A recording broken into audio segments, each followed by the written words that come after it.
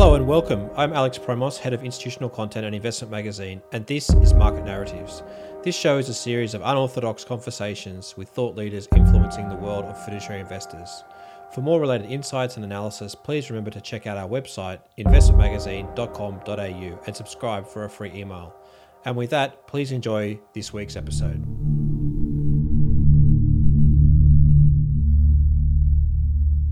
My guest today is Nick Langley.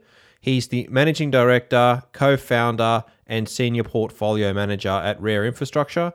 This conversation will cover the full gamut of infrastructure. We will look at how the definition of infrastructure has changed. We will look at the valuation issues that are very prevalent in infrastructure today as we think about cash flows, terminal values, and regulatory risks. We look at building a strategic asset allocation to an infrastructure portfolio alongside the macroeconomic cycle. We look at the composition of both listed and unlisted and how a number of institutional asset owners approach it. And finally, we'll wrap up the conversation with a discussion around ESG issues. I truly hope you enjoy this conversation. How do you, Nick, think about the infrastructure universe and how the definition of infrastructure has evolved over the last few years? Thanks, Alex. We think about infrastructure from a what is core infrastructure perspective. And really, as we categorize that, we think about monopoly assets that provide an essential service to a community or to an economy. Given that they're monopolies, generally they are regulated or governed by some sort of concession agreement or long-term agreement, such as a power price agreement. But ultimately, they have predictable cash flows over the longer term, and they're generally linked. Those cash flows are generally linked to inflation. So I guess one of the things that keeps coming up in infrastructure is a crossover almost between real estate and infrastructure. How do you think about that potential differential? There's certainly an intersection between the two, and it really happens around the communications space from our perspective. And if you think about the different assets within that, you've got your wireless tower companies that are really just a relatively simple piece of infrastructure on a piece of land, dotted across both urban and rural areas. And so that really, from our perspective, does sit in infrastructure in our space, because the contracts around that infrastructure are generally quite long dated, 15 or 20-year contracts. They're inflation linked. But at the same time, those companies are structured as REITs because they own a large amount of land, and so they do sit in the REIT indices and so on, particularly in the US. And if you take a step down and say, well, what about data centers? From our perspective, data centers do not meet infrastructure because the contracts that govern the revenue generation are not long enough in duration. We do see the odd one that's out at kind of 15 or 20 years, but generally they're much shorter, up to 3 years in duration. And from our perspective, that doesn't give you the predictability of cash flows that you should have from infrastructure. And then the final area is satellite communication companies. And in the old days, you'd put up these things called geostationary satellites, orbit the Earth at the same rotation as the Earth. You'd sign 15-year contracts on those, and so we would call those infrastructure because when you launched a satellite, you'd have 15 years of revenue pretty much in the bag. Today, with middle Earth orbit and low Earth orbit satellites, and a propensity to do more and more data through the satellite companies, those contracts have become a lot shorter. So those were infrastructure, but in our view, they will no longer be infrastructure within the next few years. Let's look specifically at toll roads, because these very heavy asset-driven infrastructure projects. How much do you think about the actually underlying assets versus the management that runs these assets? How do you sort of differentiate the business operational piece to the infrastructure versus the actual underlying asset value? So for most infrastructure companies, the management of the infrastructure is relatively simple. There's no funky technologies or anything like that, and so operationally you don't get a lot that goes wrong. Sure, electricity networks, you've got lots of storms and so on coming through, and you've got to have crews out and fixing them and so on. But for a toll road, listen, you resurface the road every now and again. You make sure that no broken down vehicles sit in the middle of the road, and you fix the potholes. There is another very important angle to it, though, which is non-operational, and that is the relationship that you have with stakeholders. And this is going to become more of a hot button topic over time. And obviously, from the toll road perspective, it's the relationship with government that your concession agreement is often with, the planning for traffic over time, the way traffic moves through cities, around cities, and how that traffic is going to change over time, particularly as we look forward to autonomous electric vehicles in the case of toll roads. There's a lot to talk about when we think about government and government policy. But before we get there, I wanted to think more broadly around the infrastructure universe, more globally. Obviously, for investors that sit in Australia, what do you see globally that you don't see locally from an infrastructure point of view? So we've got a reasonable representation of infrastructure locally. There's just not much of it. So when you look globally, we cover about 200 companies in detail with about $5 trillion of assets. Within that cohort of companies, you've got Sydney Airport, you've got Transurban, you've got Horizon on the rail side, you've got Spark and AusNet on the electricity and some gas. You've got APA group with pipelines and so on. So you've got a reasonable range of different infrastructure companies. It's just overseas, you've got a whole lot more of them, and importantly, you've got the ability to diversify different regulatory and sovereign risks and so on as well. Let's then move to the next stage, which is valuation. Markets are pretty hot just generally. Is infrastructure received that same liquidity boost that the rest of the equity market has seemed to have picked up as well? Interestingly, not to the same extent. And I'd also argue that the equity market is not homogenous. So there are certain sectors, obviously big cap tech and growth sectors have done extremely well. Value has not done well, and infrastructure as a whole has had some challenges, particularly at the end of infrastructure like airports, some toll roads that are a bit more economically sensitive. And so airports, for example, it's going to take a long time for borders to open and for traffic to return to normal for them. So for a number of those companies, they haven't had the significant recovery that we've seen in other parts of equity markets. I'm curious, obviously COVID's had a very big impact to a lot of infrastructure. How do you think about the impact to cash flows here and now and for the next few years versus potential real long-term changes to these asset valuations and potentially their terminal value impact? Yeah, so as we run financial models on our companies, they're akin to a lot of models that some of your unlisted listeners will be running. So we're usually running 30 or 40 years worth of cash flows, and obviously once you get out beyond a few years, you're in a bit of a crystal ball situation, and so you need to break the cash flows down into different components. You've got how is regulation going to evolve over that time, and what implications will that have for your cash flows? What are the potential, cyclical implications for cash flows? And then what are the larger secular themes that may come through, and that that may be because of public policy. It may be technological advances over time. The autonomous electric vehicles, for example, and so.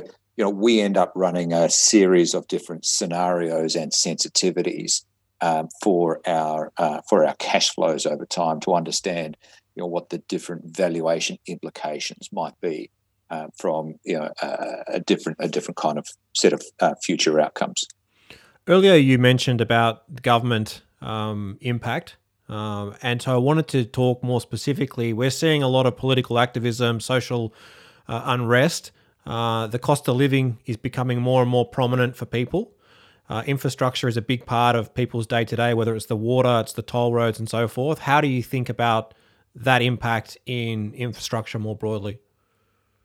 Yeah, so conceptually, the agreement between governments and infrastructure companies is that the infrastructure company is a monopoly and therefore agrees to some sort of regulation. But the flip side of that is that the infrastructure company will receive a fair and appropriate return on its asset base. And so as you continue to invest in the asset base to provide that essential service to a community or an economy, then you should be fairly remunerated for that. And listen, I suspect where the rubber is going to meet the road, in the future is government public policy, driven by populations. Let's be clear, is going to push more and more towards green infrastructure, renewable energy, and so on. And frankly, that is going to require a substantial and I mean unbelievably large amount of investment into our infrastructure around the globe.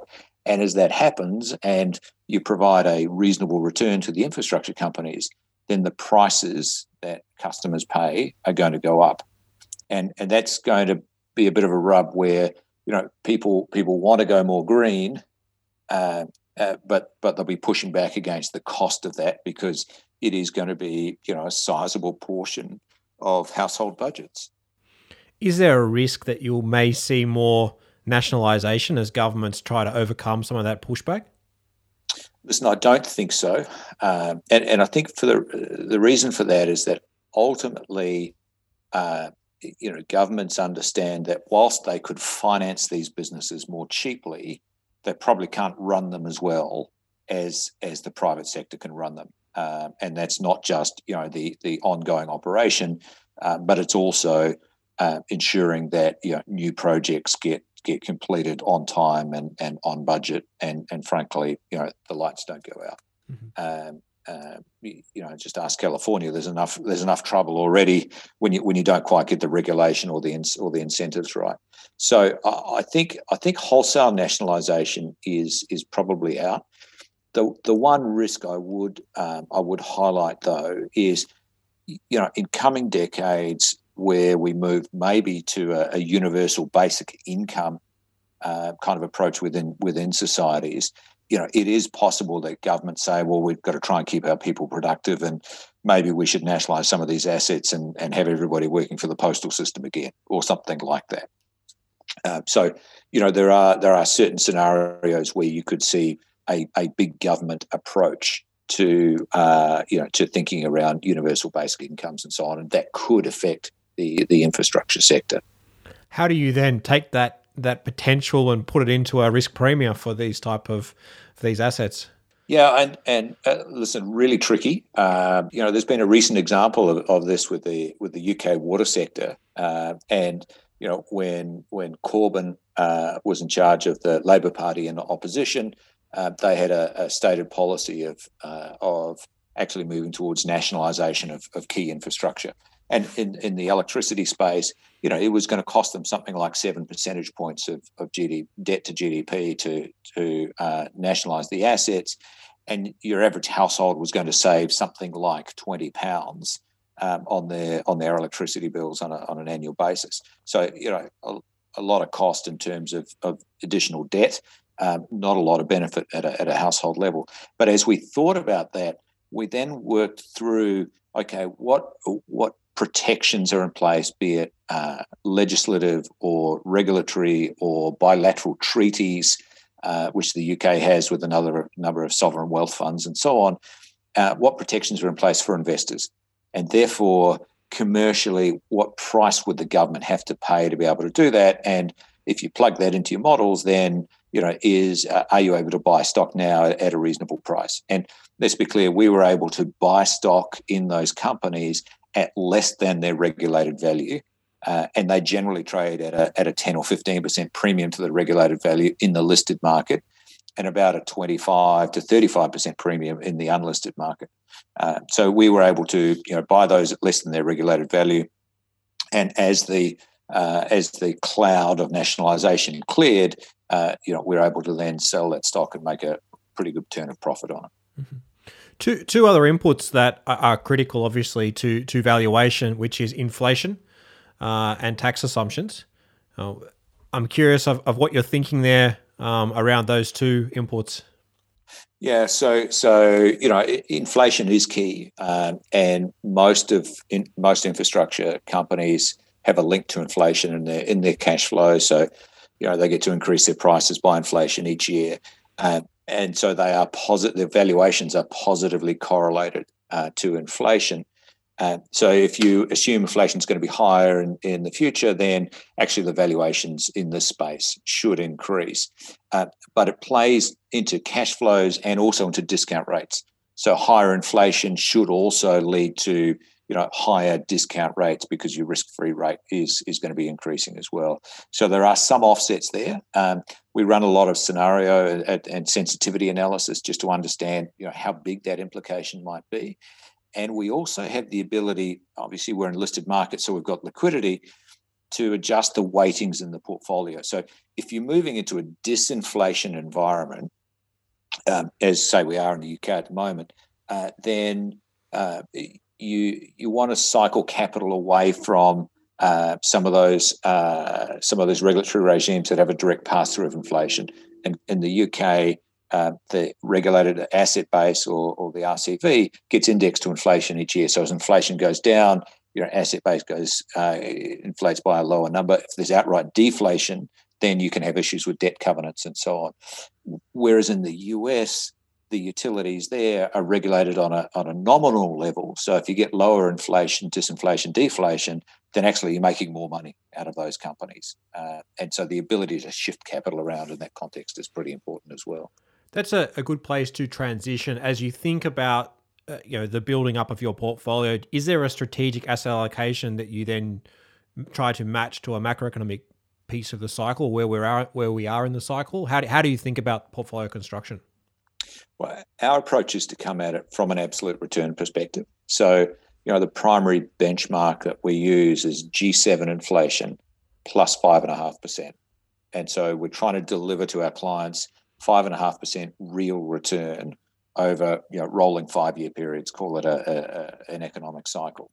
And so we're not starting with an equity index and deciding to go overweight or underweight particular stocks. We're stepping back and saying, where are we going to find the best risk-adjusted returns for our investors?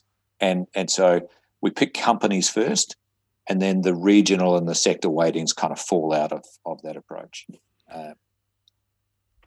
As you think about that composition, how much of these stocks as they sit in the portfolio are really a strategic conversation or almost more tactical in terms of looking at dislocations in valuations and you're taking advantage of those and you're constantly then rebalancing? So obviously in the listed market, you have liquidity, so you can treat a certain amount of the exposure to a company that has a great set of assets, good regulatory regime, wonderful management. You can treat that as core, and then you can dial up or down that exposure over time. And if you think about it, say from a toll road perspective, and you say, well, I want to own more of that road when GDP expectations and growth expectations are improving, or inflation expectations are going to be higher. I want to own a little bit less of that road if we're heading into a recessionary environment. I'd like to own some more of the utilities because they're not economically sensitive. They don't. Their remuneration doesn't generally change as a result of usage of gas or water or electricity and so on. How much do you then think the blend or the composition of these stocks is based on the macroeconomic part where we are in the cycle versus actual valuation decisions? Conventional wisdom around portfolio construction would say, as you get later into the cycle, you should own more of the utility companies that get remunerated based on their assets. And then as you go through the recession and you come out the other side and you get into a more growth-oriented environment, then you should switch to owning more of those infrastructure companies where they might have the pricing side of their business model set by regulation or concession contract, but they're exposed to volumes. And so therefore they're exposed to economic activity. So that positioning then is partly a macro call, but it's going to be partly your view on the assumptions that you're putting into your financial model. Because if you're expecting, higher growth in the future and higher rates, then infrastructure companies are going to look more attractive than utility companies, and the reverse is also true. How much pressure do you find in terms of valuations, as traditional fixed interest doesn't really provide the defensive characteristics, doesn't provide the cash flows? Are you seeing a lot more flows then moving into infrastructure assets that have these strong cash flows that everyone's looking for? We have seen a significant tailwind from investors chasing yield in the sector, and it's gone into property or real estate as well. We launched a higher yielding product about 10 years ago.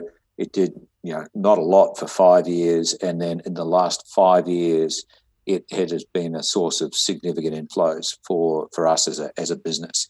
And that's because it's got a pretty steady income, running yield about 5% or so per annum, and it's got that more defensive kind of core infrastructure, mostly utility companies in the portfolio, providing that defense in shaky markets.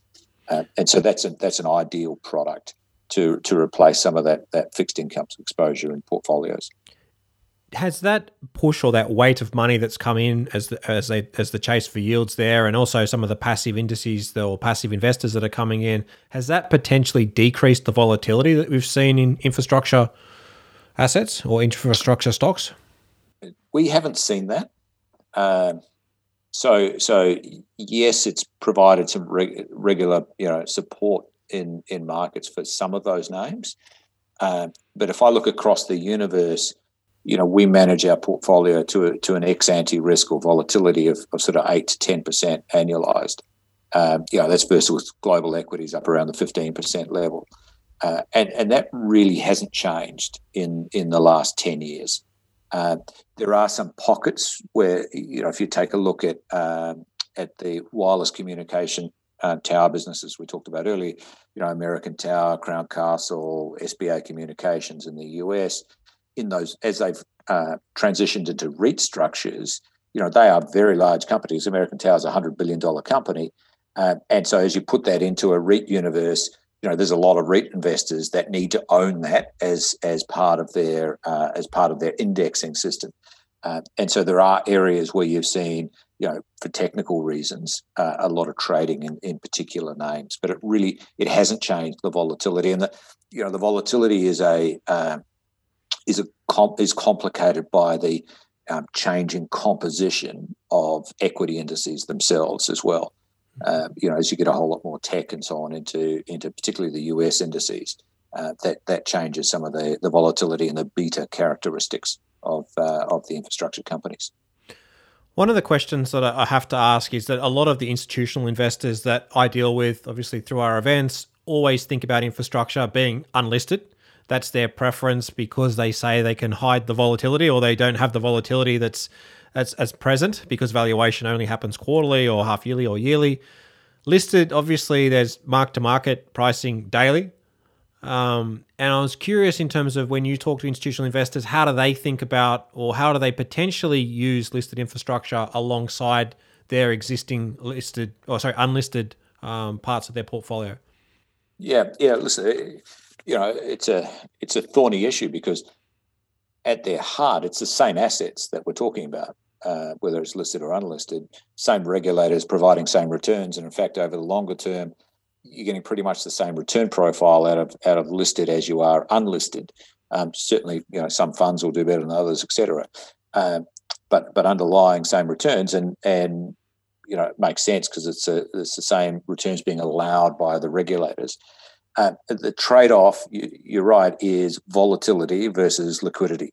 And so if we hone in on those two, from the volatility side, it's about a mark-to-model approach in unlisted versus a mark-to-market approach in the listed. It's purely timeframes. We did some work, this is going back 10 years or so now, but we did some work to show if you take a single price point each year for listed and for unlisted, you've got a 90% correlation between the two of them. And that makes sense because, valuers in the unlisted world, look back on listed and what's going on in the listed stocks and adjust, cost of capital and EBITDA multiples and RAB multiples and so on accordingly.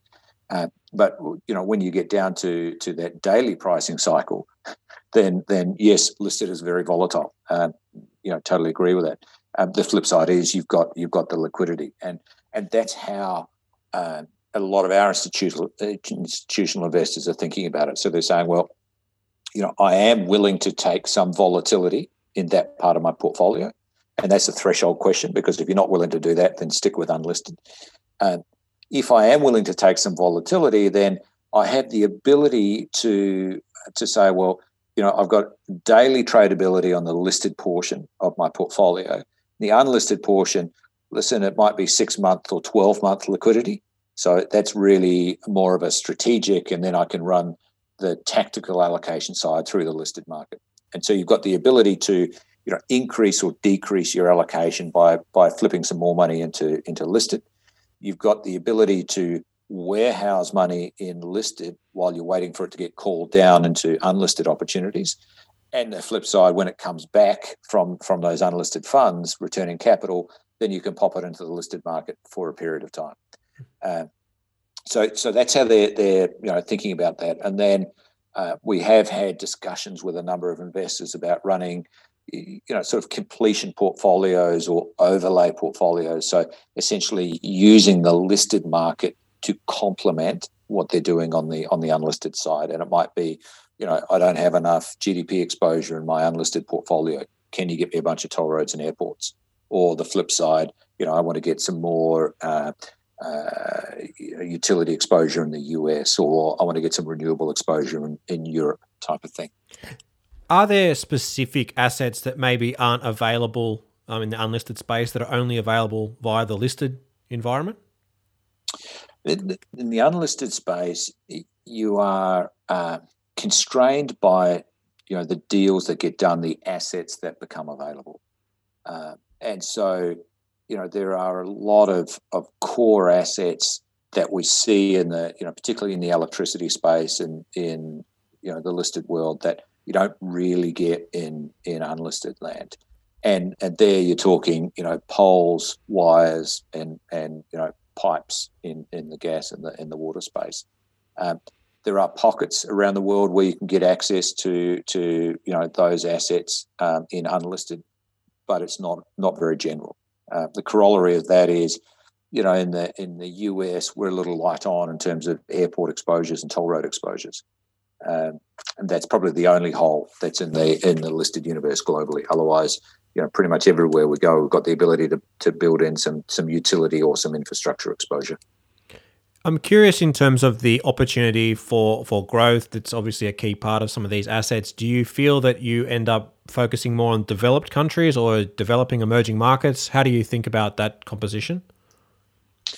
Yeah, we do. We have much higher costs of capital for emerging market companies, and that recognises generally the more nascent nature of regulation and or less than ideal kind of public policy arrangement, and so that as the evolution of public policy becomes less clear, then clearly you need a much higher return to invest into that kind of into that region. We do run a dedicated emerging market strategy, so it's an area that we cover and we look at pretty closely. But in our portfolios, we are generally 75 to 95% exposed to developed markets. Mm-hmm. So the issue that we definitely can't miss is ESG. It's across all asset classes now. I'm curious in terms of how does it apply specifically to the infrastructure environment? What are the key issues that you end up looking at? So it's a really difficult area, and that's because the data that you get from the ESG researchers is not of the same level of quality across all companies and all regions and all sectors. And so that becomes very challenging. We have spent many years kind of outsourcing that approach. And in the last year or so, we've actually internalized a lot of that research. So we still use external researchers such as Sustainalytics, now owned by Morningstar, and we've used them since 2012. But in the last couple of years, we've done a lot more of it internally to ensure that we actually have comparability across sectors and across regions. And in our view, a large amount of the current ESG issues that you should be focusing on actually should flow into cash flows. So it should be scenarios that you're running on things like, the direction of public policy vis-a-vis climate change, renewable energy, and so on. And there's not many ESG houses that will help you with those kind of scenarios. That's something that you really need to drive out of the investment side of the business. All right, that's been a fantastic conversation. Thank you very much for your time today, Nick. It's been my pleasure. Thank you.